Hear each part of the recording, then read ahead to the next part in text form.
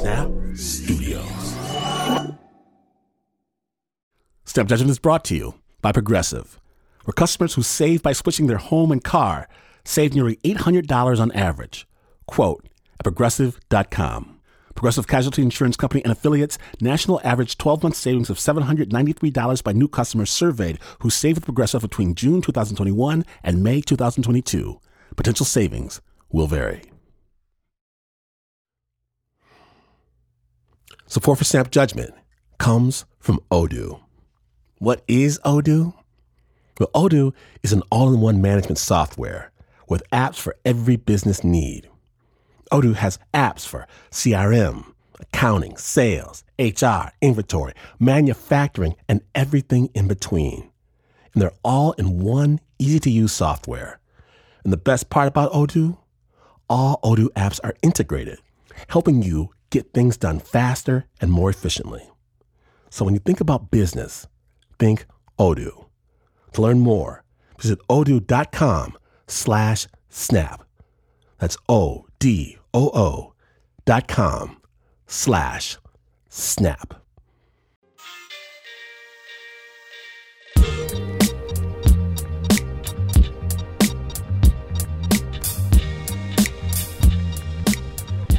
Today, on a special year-end classic Snap, we're going to rock the soundtrack of a revolution.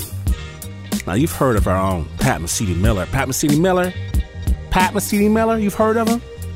Pat, take him to church. Zim Heavy. It sounds like this. It was a rock and roll movement that shook Zimbabwe during the 1970s, and it was huge.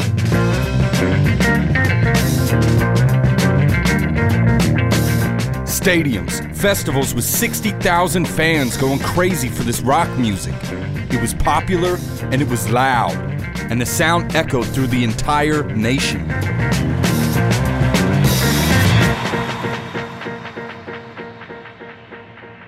Now, to understand what it was, you have to know where it came from. See, in the 1970s, Zimbabwe wasn't Zimbabwe. It was Rhodesia. And to be honest, it was a country in crisis. They had just defected from British colonial rule, but no other country in the world actually recognized them as a legitimate nation. And what's more, it was now under the rule of a white minority government that used an apartheid-like system to oppress and disenfranchise the black majority. And I remember as a kid running around with buckets of water to douse the tear gas canisters that the police were throw. The tear gas canisters would go in. That's Ebba Chitambo. He's the founder of one of the biggest groups out of the heavy scene. It was tough. We were looked down on, and we had to struggle for everything that we needed to do. I remember we played a couple of restaurant gigs that we did in the white areas. Break time, they wouldn't allow us to go into the crowd, where to go like sit in the kitchen or in the backyard. I guess they thought we weren't good enough to share like toilets and things with the white people, and that only go on stage when it's our set time, and after that, out of the club, we're gone. What would happen if you did try to go there? You don't try that, huh? First, you'd get kicked. You wouldn't go through the door. The bouncers would kill you if you weren't working there. Blacks were confined to their own townships. It was there that Ebba grew up and fell in love with rock and roll as soon as he heard it. My mother had a gramophone, you know those wind-up gramophone things? And she brought Elvis Presley 78 record, those vinyl things. And I was spending so much time listening to that she broke it up. We had what was called the youth clubs in the townships. There was like a couple of guitars. After school, we'd go there to while away time. And when he wasn't practicing guitar, he was at the local township halls where he could watch bands play live. You know, when these other groups used to come around and play in our wood, I'd be there helping them carry the equipment, helping them set up. They would let me into the gig for free. Instead of dancing like the other people, I'd be sitting and watching what they were doing. I used to sit and watch the bassist, and I used to feel very, very bad that I couldn't get hold of a guitar like that. So we ended up building our own from an acoustic guitar. For a bass, Ebba managed to rig up an acoustic guitar with those thick strings used for an upright bass. That was my guitar. How did it sound? It sounded good. Actually sounded good. I'm surprised it sounded like that. That's how I learned. And then one night at a local club, watching from the crowd, the drummer was too drunk to play, and the people started getting rowdy. So they asked the audience, who can play? I said, I can play. They said, come sit and play. I'd never touched a drum set before. So I went and did a few songs with them. I was amazed I could play. They wanted me to continue. I think I did 4 or 5 songs and I couldn't carry on because I was actually shaking. How did I do that? And that night was the birth of his career as a drummer. He never got formal training. There wasn't any available in his township. And after a while playing with different bands, Ebba had decided he wanted to start his own. The sound would be heavy. And the name? Wells Fargo. We did. We had no idea what it was. Okay, now you gotta think. Rhodesia, early 70s, Ebba, along with pretty much everybody else in the country, had never heard of the bank. To him, the name Wells Fargo had a completely different meaning. How did he find it? It was a comic book. It was one of those classic Western shoot-'em-ups. In it, Ebba saw a picture of some kind of desperado riding a stagecoach through the Wild West holding a shotgun. And written on the front of that stagecoach, you guessed it, Wells Fargo. It was like outlaw side of it. That was the whole idea. And I just liked the name Wells Fargo on the stagecoach thing. I liked that. And we used the wheel as our logo as well. The name was chosen, and now it was time to find the band members. In came Jose, the guy I'd worked with earlier before in another group. Josie would play lead, for rhythm guitar, a man named Handsome, and Ebba would be the lead singer, playing drums at the same time. But for the band to be complete, they still needed somebody to play bass. And then there was a kid called Never. Hello. That's Never. My name is Never Mpofu. Never was like my neighbor, like my next door kid, you know. He used to come to my house, he used to come wake me up and knock on the window, can I borrow your guitar? He learned to play bass on that same makeshift guitar that Ebba used. And that was the beginning of the band.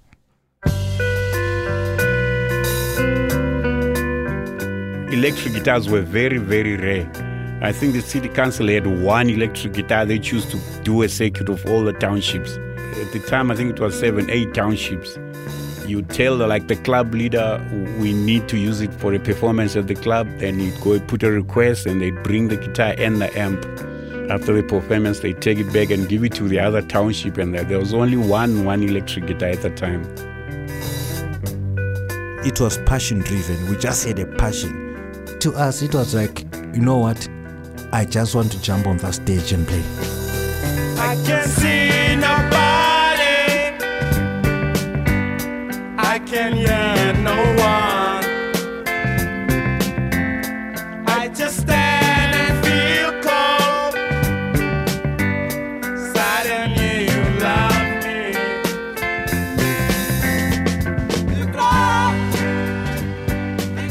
We're getting a spark. When we're playing at the shows, the audience will just go wild, and I think that bounced back to us. Wells Fargo's original songs, well, they were about life and love and having a good time.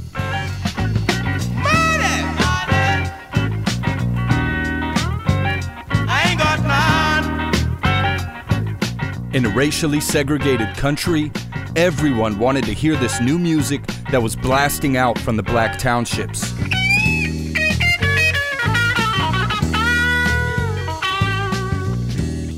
The whites, they choose to come to the township because they were allowed. And while blacks and people of mixed race known as coloreds were restricted to their own neighborhoods, the whites, well, they had mobility. We had audiences of mixed people, whites, blacks, colored and all. Yeah, it was a cooking pot. It was great. Even the white bands at the time, they used to come and play in the townships because they could get more people on the black side coming to their gigs. A gig is always better when there's more people.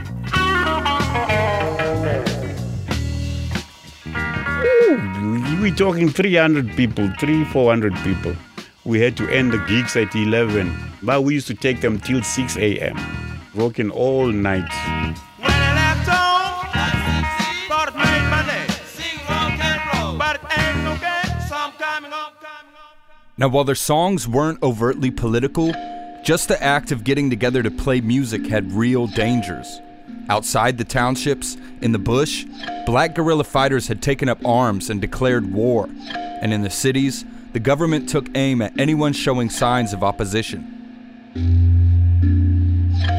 They hated black people getting organized, and with us doing the gigs, it was some kind of organization because the people used to come to the gigs and we could talk and they could hear the music. You play, you get to notice a few guys. The next time you hear, he's gone to the war. Did you have any friends go off to the war? Yes, a lot. Yeah, it was terrible. For those who would manage to come back, you really have to celebrate that you have come back alive. And if these people came back, you know what? The first thing they want to rejoin again, the circle of friends and all that, it was at the shows. You see them, and when they tell you that, man, I was out there in the bush, and every bullet that I could hear shot from a gun was like a beat in my head, like drums. The heavy scene, which brought people of all walks of life together, was a threat to the ruling class. At the shows, the advantage was that's when you'd meet also a lot of people that you could not meet on the street everywhere. We weren't allowed to be in groups of more than 2-3 people. We couldn't hold a gig for 2 people. You try and get permission, they'll slap you in the face, say, go to hell, it's wartime and you can't have people congregating like that. But we went ahead and still did the gigs anyway. Feel the tears in my eyes, down my life. Can't stop crying. I see it written in your eyes, down my life. Can't stop lying. Ways of well, We used to listen to Black Sabbath, Deep Purple, The Who, a lot, 10 years after. What about Jimi Hendrix? Oof. You know what? Jimi Hendrix's influence was massive. Yeah. Hey Joe, that's the first song we had of Jimmy's, and I thought, my God, what is this? I remember, hey Joe, what you gonna do with that gun in your hand? where you going with that gun in your hand?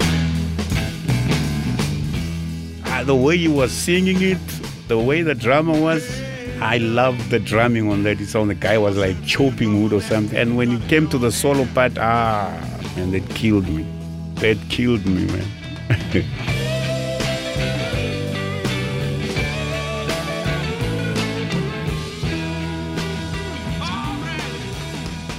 That record changed everything for us. It helped us to understand the situation better as well. Because here was a guy singing about things like that and things that we're not even allowed to talk about. We thought, no, man, we got to change something here. There's war in the bush. There's guerrillas fighting and all this. But it was not for us as musicians. We were the unifying force. Because as soon as the people see the posters, Wells Fargo, they'll come in their hundreds. And we thought, this is what we're good at. This is what we're going to use. And they hated that. Like there's a time that we played one show in one like a residential area.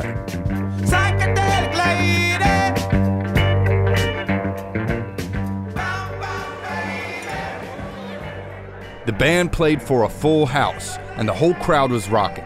Liquor flowing, people dancing, and then the police showed up. They came to Never's side of the stage first and told him to stop the show. I said, look, I'm not even the band leader. The person to speak to is Eba, the drummer there. You can go and speak to him. And so you went to Eba while Eba is playing and says, stop playing. And he grabbed the drumsticks as he was playing. And when the drums stopped playing, we literally also just stopped playing. And the audience looked at the stage, what's happening. And when the officer stepped up to the mic to tell everybody to clear out, before he could just say anything at all, a pint of beer just came to his face, straight like that. Yeah, it was a mess. He fell down, and the audience were really like throwing bottles all over the place, filled with the bus. It was sounding like bombs or something, you know what? a full-on riot erupted. After that, people, they knew that, of course, because of this setup, the police will come in numbers. So many people just got into their cars and left.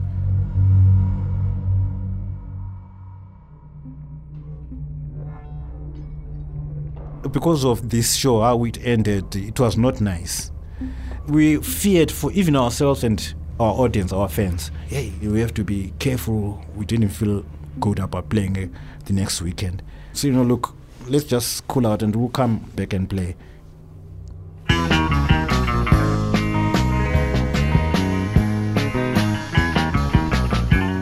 Weeks later, they were back on stage.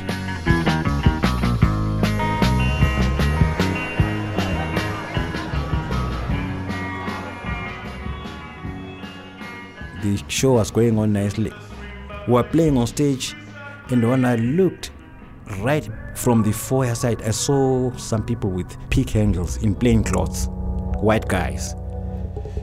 I thought, okay, because of our mixed audience, we didn't see that there was a setup. The police had planned a revenge for the night when the cop was hit with a beer. Near 100 officers came to raid the show. Another officer just gave me a huge kick, and I just went with my guitar, jumped off stage, and straight I was going to the door. But police blocked the door. Anyone trying to escape had to go through a tunnel of baton-wielding policemen. They were like a machine sawing people there, hitting. Using his guitar as a shield, Never braved the police line and made his way outside. Eba came out, and the dogs were him. The police dogs were on him, trying to tear him up. They had the place surrounded, and there were more cops outside waiting. There's 2 officers who were coming for me, and this guy came screeching his car, and this guy said, "Never, just throw it." I threw in my guitar and I jumped in, and we sped off. Not only did they have the venue surrounded, they had the township blocked in with dozens and dozens of trucks full of police. They broke my arm and cracked my skull, and I ended up in hospital. 6 stitches on my head and all that.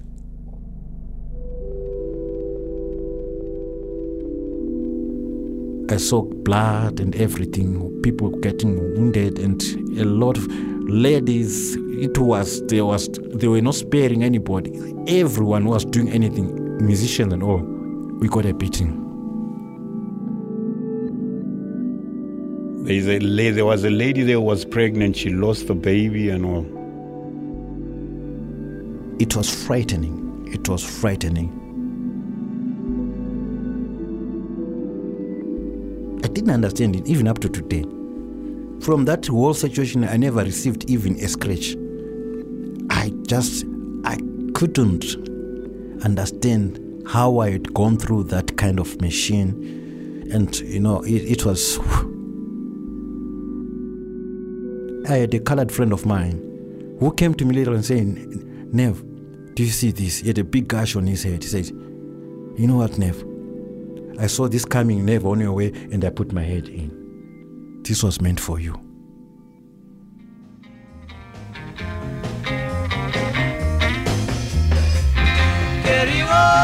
Carry on, don't let the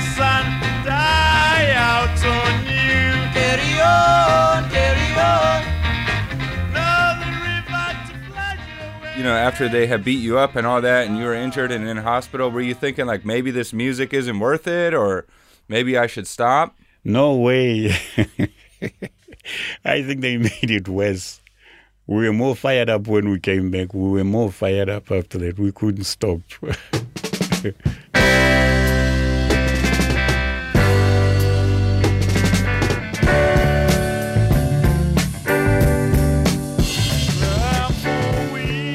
Two of the guys were like roadies in the band. They had left to go to war. We really started like agreeing to the reasons why they left.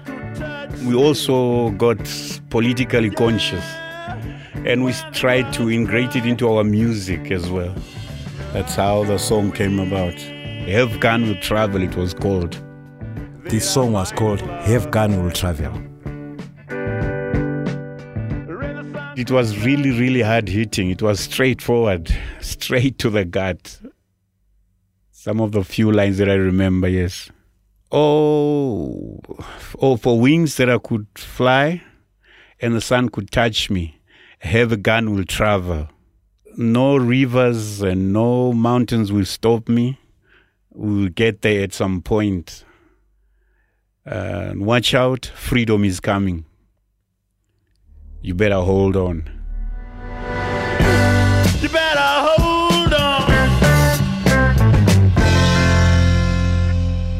That's how it was, raw like that.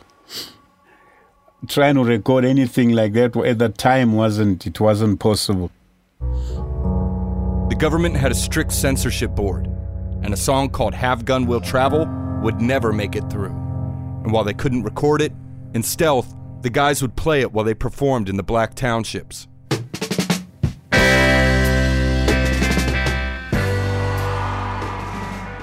And the people were going wild when they heard it. The song spread all through the country by word of mouth, becoming an anthem of the oppressed. People are singing these songs which are not on record. It was amazing. All we had to do was just the verses. When it gets to the chorus, the crowd used to do it for us. We never even had to sing those parts anymore. But then we started drawing attention from the wrong side as well. Joseph got arrested for playing it when he went to this new group. The government learned of the song and began the crackdown, sending secret police into shows. Guys will actually come and say, hey, there's a couple of guys in the gig and we don't trust them. So we'd actually leave the song out of the playlist for the night. We couldn't play it. We'd get arrested. But we couldn't stop playing it because now it was in the people. The song was in the people and they wanted it all the time. I had to find a way to carry on playing it. They came up with the idea to code the song. Same melody, same arrangement, but with a hidden meaning.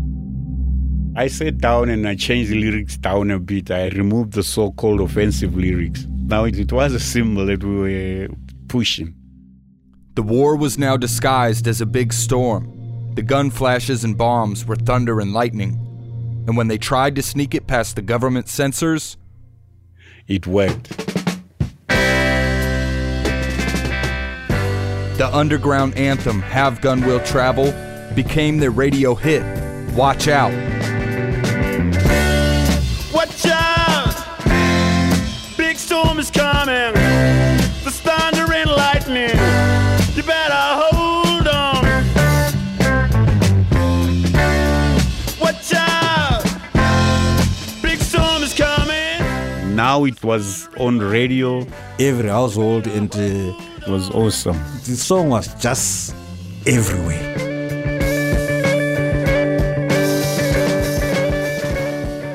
The bass line on that song, people would sing it. When I walk around the street, when they see people say, "Kudum-dum, kudum-dum," because if you listen to it, it's just going that one way and sitting on that one note. Oh, yeah, yeah, yeah. And for me, it was great because I'm thinking that, hey, at least I think I've done something.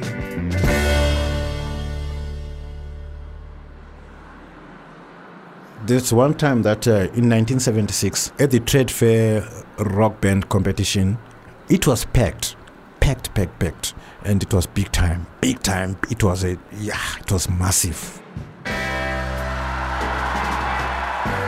We started playing Washout. The excitement was too much. The people jumped over the fence and everything. The security guys were overwhelmed. They could not do anything. They were all over the stage trying to lift you while you are playing. The amplifiers are shifting and stuff. And it was to control it, we had to stop the music. Literally, we didn't even play the other songs. And we won that competition.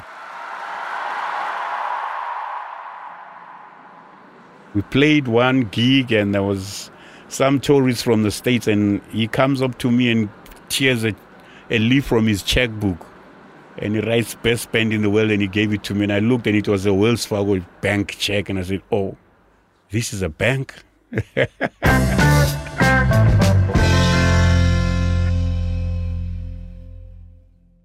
interesting thing, we could see that the fans, they were free in those situations.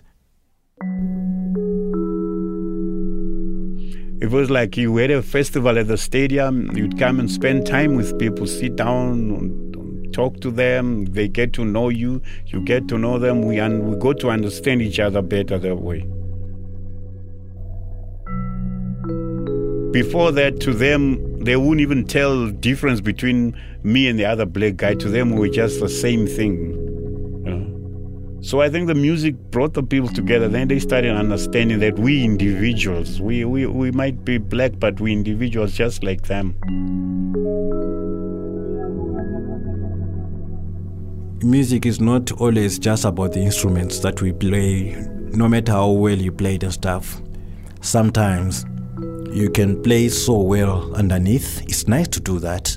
But that, also the instruments are just the vehicle of what the message in the song is. We built some kind of following. So I think we got to the people we wanted to get to through the music. It could have been our part in the liberation of the country against the oppression that was there at that time. In 1980, the Rhodesian government fell, and the country of Zimbabwe, as we know it today, was born. And alongside dignitaries and official ceremonies, the Zimbabwean government threw a huge concert with one very special performer, Bob Marley. He sang his song, Zimbabwe, a gift to the people of the country.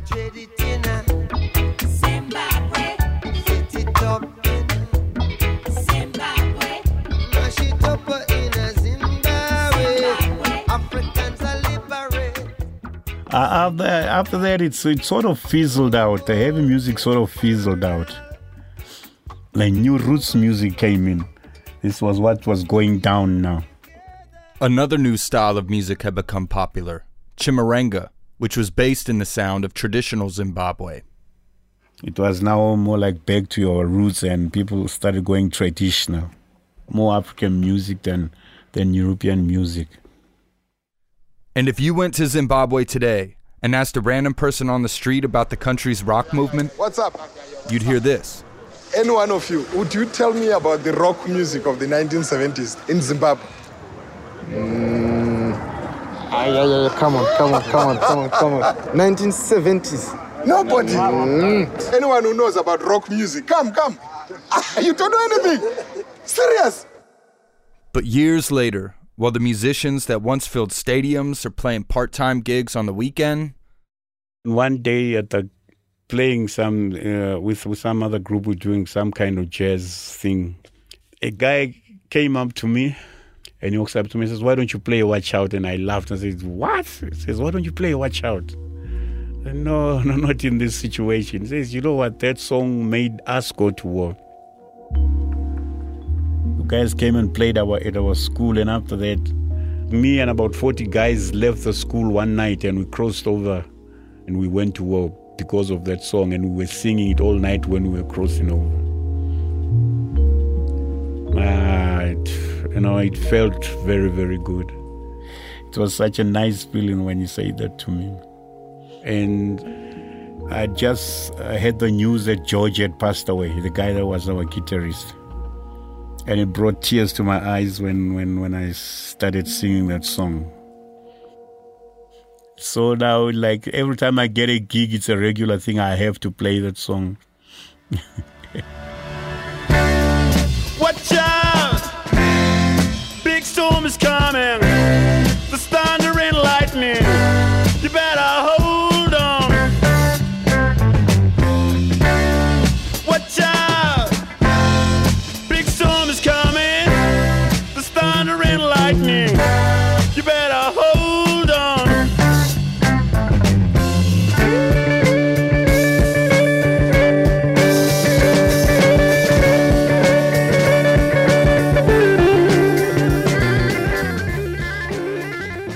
Wells Fargo. That's right. You like it? You dig it? Well, I'm glad to tell you, the revolutionary anthem, Watch Out, has finally been given a proper release. Get the record they never got to drop. It's called Watch Out, and it's available right now through Vinyl Me Please. It's got music that you heard in this story, along with a bunch of other great songs, and I'll tell you what, the record's awesome. Big thanks to Ebba Chitambo and Nevin Bofu for sharing their story with Snap. Rock on, fellas. Our correspondent on the ground in Zimbabwe was Albert Nyati. And a big thank you to Matthew Scheckmeister for all of your help. Check out the work that Matthew and the good people at Now Again Records are doing to put a spotlight, at long last, on the Zim Heavy scene. We'll have links to all of that greatness on our website, snapjudgment.org. That piece, it was produced by Pat the CD Miller.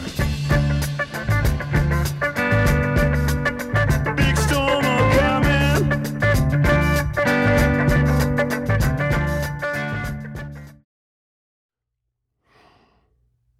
Support for Snap Judgment comes from Odoo. What is Odoo? Well, Odoo is an all-in-one management software with apps for every business need. Odoo has apps for CRM, accounting, sales, HR, inventory, manufacturing, and everything in between. And they're all in one easy-to-use software. And the best part about Odoo? All Odoo apps are integrated, helping you get things done faster and more efficiently. So when you think about business, think Odoo. To learn more, visit odoo.com/snap. That's odoo.com/snap. From PRX.